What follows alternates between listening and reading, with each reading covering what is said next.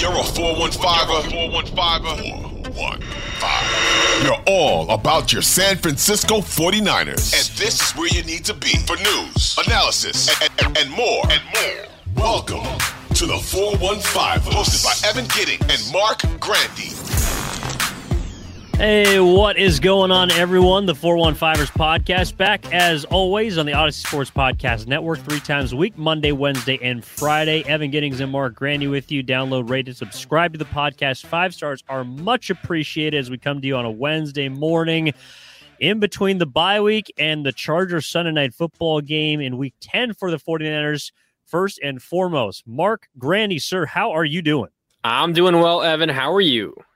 I'm doing pretty well, man. Can't lie. I know I'm rocking the Cal Bears hat today, and they are down bad in both the football and to begin the basketball season, as you let me know this morning. So I appreciate you checking in on my California Bears. UC Davis representing, am I right? Got a big win on the hardwood over them Golden Bears. Yeah, something about the Aggies. Hopefully Cal wins 3 games this year. The 49ers, meanwhile, already have 4 wins this season, so they have done quite a good job so far this year. They are 4-4, a chance to go above or below 500 again this weekend.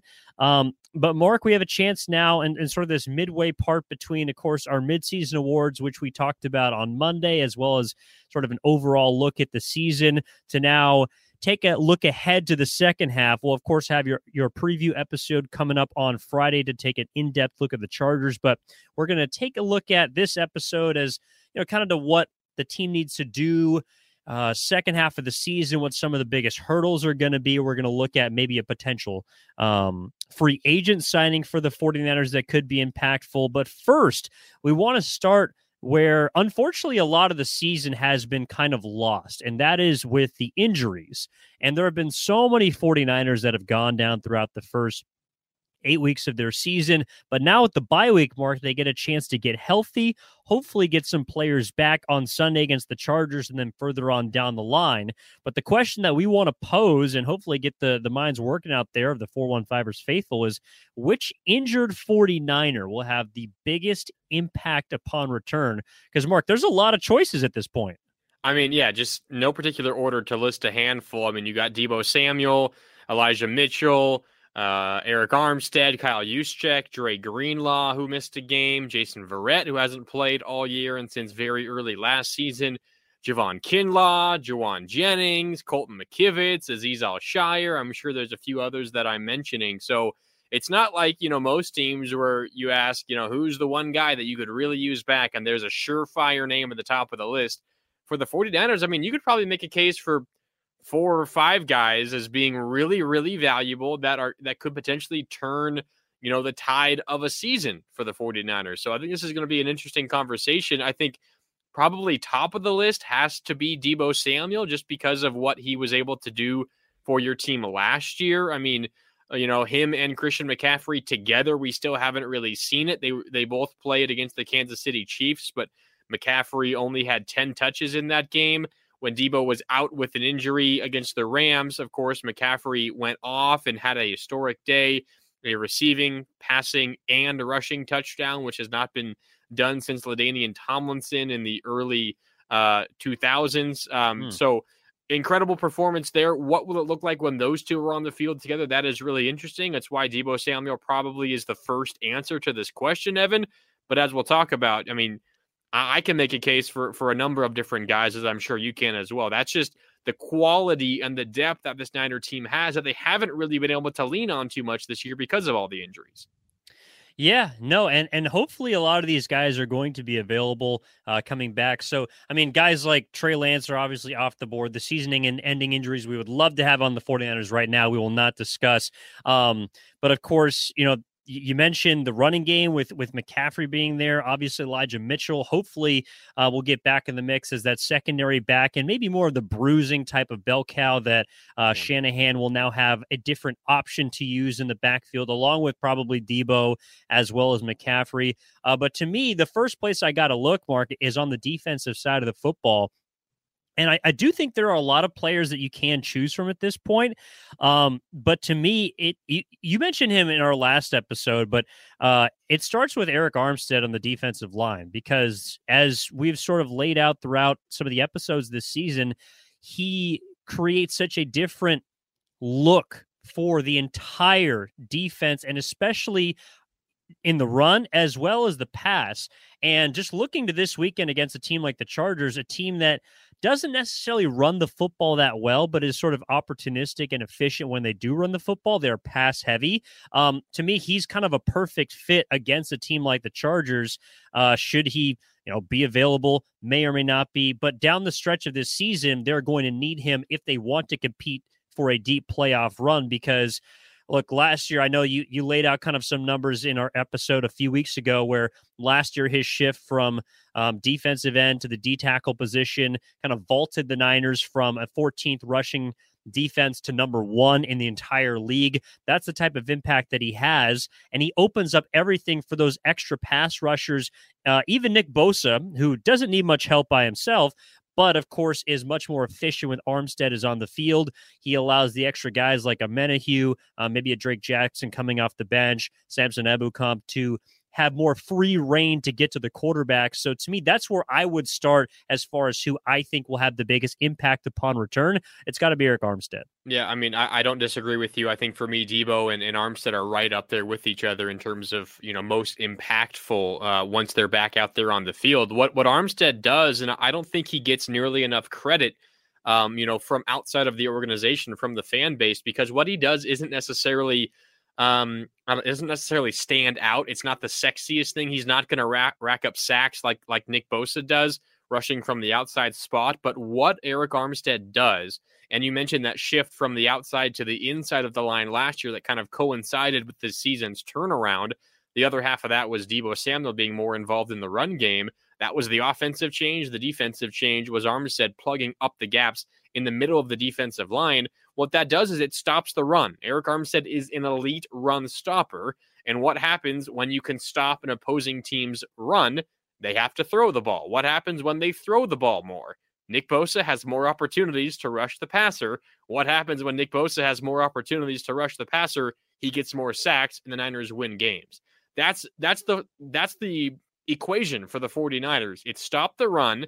They have not been able to do that much without Armstead, but with him, that'll allow them to stop the run with more regularity. That will allow Nick Bosa to, pin his ears back and run after the quarterback, whoever it may be, force some interceptions, strip the ball out, sack them, push them behind the chains, give the ball back to the offense, and let Deebo Samuel and Christian McCaffrey and George Kittle and Brandon Ayuk and everyone go to work. That is the equation for the 49ers, and it starts with Eric Armstead in the middle. So I'm right there with you. He is hugely important, and I'm not certainly that optimistic that he will play this week against the Chargers. It's still up in the air.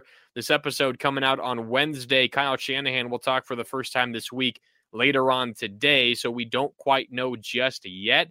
If I had to guess, I would probably say he doesn't play this week and plays the following week. But still, whenever he does come back, the 49ers, their defense is going to take a giant step forward because he, in my opinion, is that important.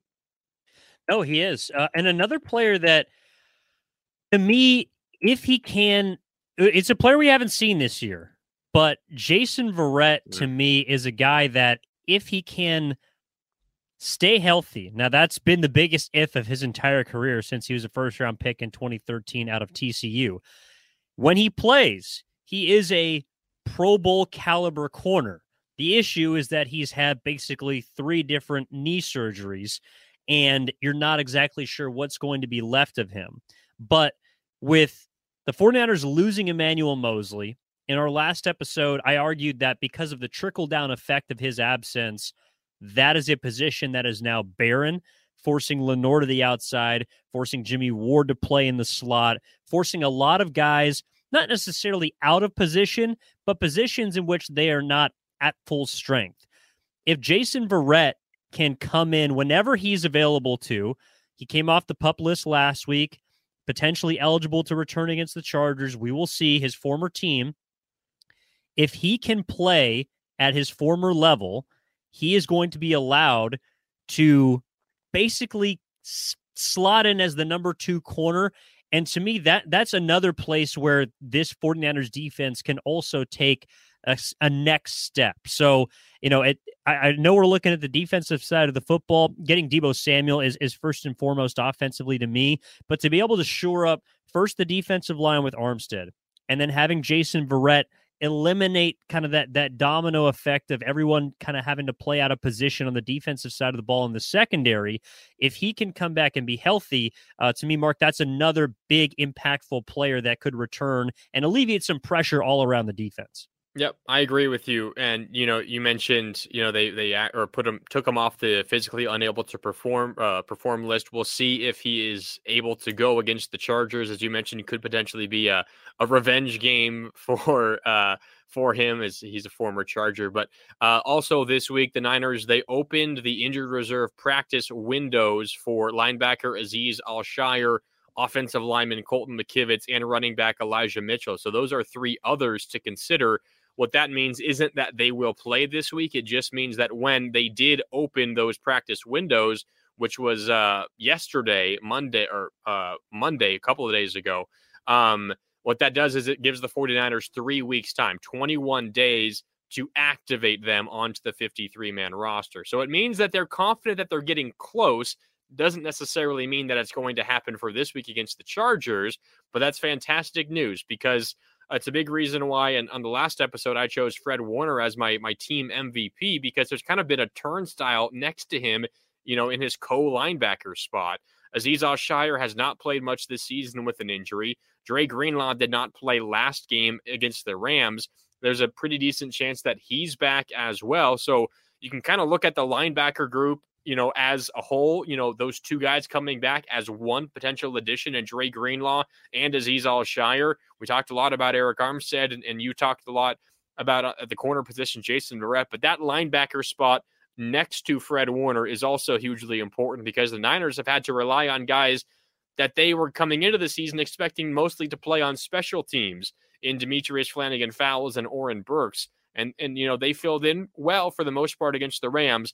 But having guys like Dre Greenlaw and Azeez Al-Shaair back will certainly help the 49ers as well in the second half of the year. Yeah, Dre Greenlaw, questionable at this point, went down against Kansas City. I am curious how they're going to sort of figure out that will linebacker position opposite Fred Warner, because although Azeez Al-Shaair is a quality linebacker and throughout, I think, the tail end of last season really demonstrated his worth for the 49ers.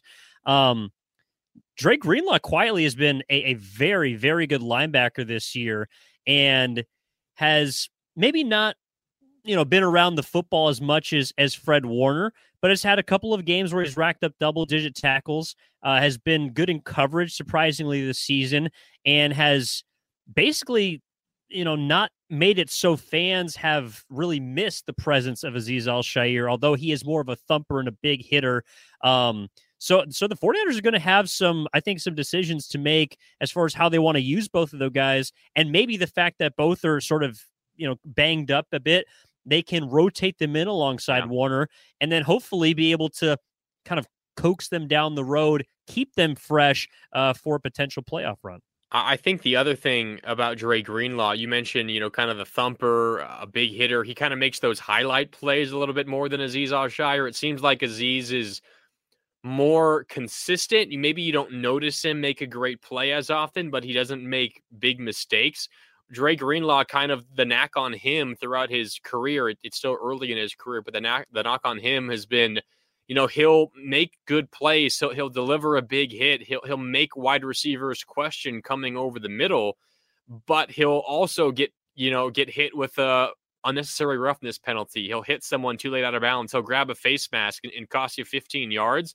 I think before he got hurt against the Chiefs as well, we've seen him take a step forward in that regard this season as well. So that's always good news. You want those big plays. You want the big hits, obviously not illegal hits. You want the hits that make offensive weapons think twice about running into the open field with you nearby. You want them to have that fear in their mind. And Dre Greenlaw does provide that. But up to, before this season, you're always kind of questioning if he's going to make a back-breaking mistake with a late hit or a shot to the head that might cost you a really big first down. And that has been the case in the past at times. So I think he's taken a step forward in that regard. And if he can keep that up when he comes back from this injury, it's only going to make the 49ers defense that much tougher, because when they were, at full strength early in the season, I know they weren't playing elite offenses, but really the only thing that could stop them or slow them down defensively was self-inflicted wounds. And if Dre Greenlaw can get that part of his game under wraps, I think we'll see his game take a step forward, but the Niner defense as well continue to perform at a high level. Yeah, and then on the offensive side of the ball, you mentioned Mitchell along with McKivitz coming off of IR, designated to return from IR this week. Those are guys that, to me, just add more depth to the 49ers. And on the offensive side of the football, it'll be interesting to see how they use Mitchell. I mean, even though he had a great season last year, at the end of the day, he still is a 6th-round pick. And you still do have, of course, now Christian McCaffrey, along with Deebo Samuel, who'll need touches out of the backfield. So I'm curious to see how they use him. On the defense, on the other guy on the offensive side of the ball who potentially could return and is technically a starter would be Kyle Juszczyk, who had that broken finger against Kansas City, missed the Rams game. Kyle Shanahan said that there was a chance he could return. Right now, he's questionable for the Chargers game. But that's another guy who adds a different dynamic and a different wrinkle to an offense now just littered with different ways to attack you in about that 5 to 10 yard range, or maybe Juszczyk leaking out of the backfield. The Niners just have a bevy of options should a guy like Juszczyk be back. Yeah, I think the fact that, we first mentioned Juszczyk, and good job, by you for remembering 15 and a half minutes or so into this episode. I think that just goes to, it's nothing against Juszczyk. I think it just goes to show that the Niners have so many other injuries that are top of mind. Juszczyk is clearly really, really important to this offense. I think I am just really excited. I think he'll have a gigantic impact, but I'm excited to see how Kyle Shanahan is able to scheme up, both Deebo Samuel and Christian McCaffrey along with Juszczyk on the field. Because Juszczyk, you follow him, he's going to lead you to the ball. I think it's going to be really interesting to watch and see how Kyle Shanahan, coming off of a bye week, has schemed things up and how he uses eye candy from motions of George Kittle and Kyle Juszczyk, how he uses Juszczyk as a lead blocker. Maybe he even uses Juszczyk as kind of a decoy. He's going up the middle to block for McCaffrey, who's in the backfield, and it's a fake handoff to McCaffrey, and suddenly Deebo has space down the right side because the defense is following both Juszczyk and McCaffrey to the middle of the field. I think there's so many options for Shanahan, and Kyle Juszczyk's versatility is a big reason for that. So good call. I'm also eager to see Juszczyk's return, whether it's this week or next.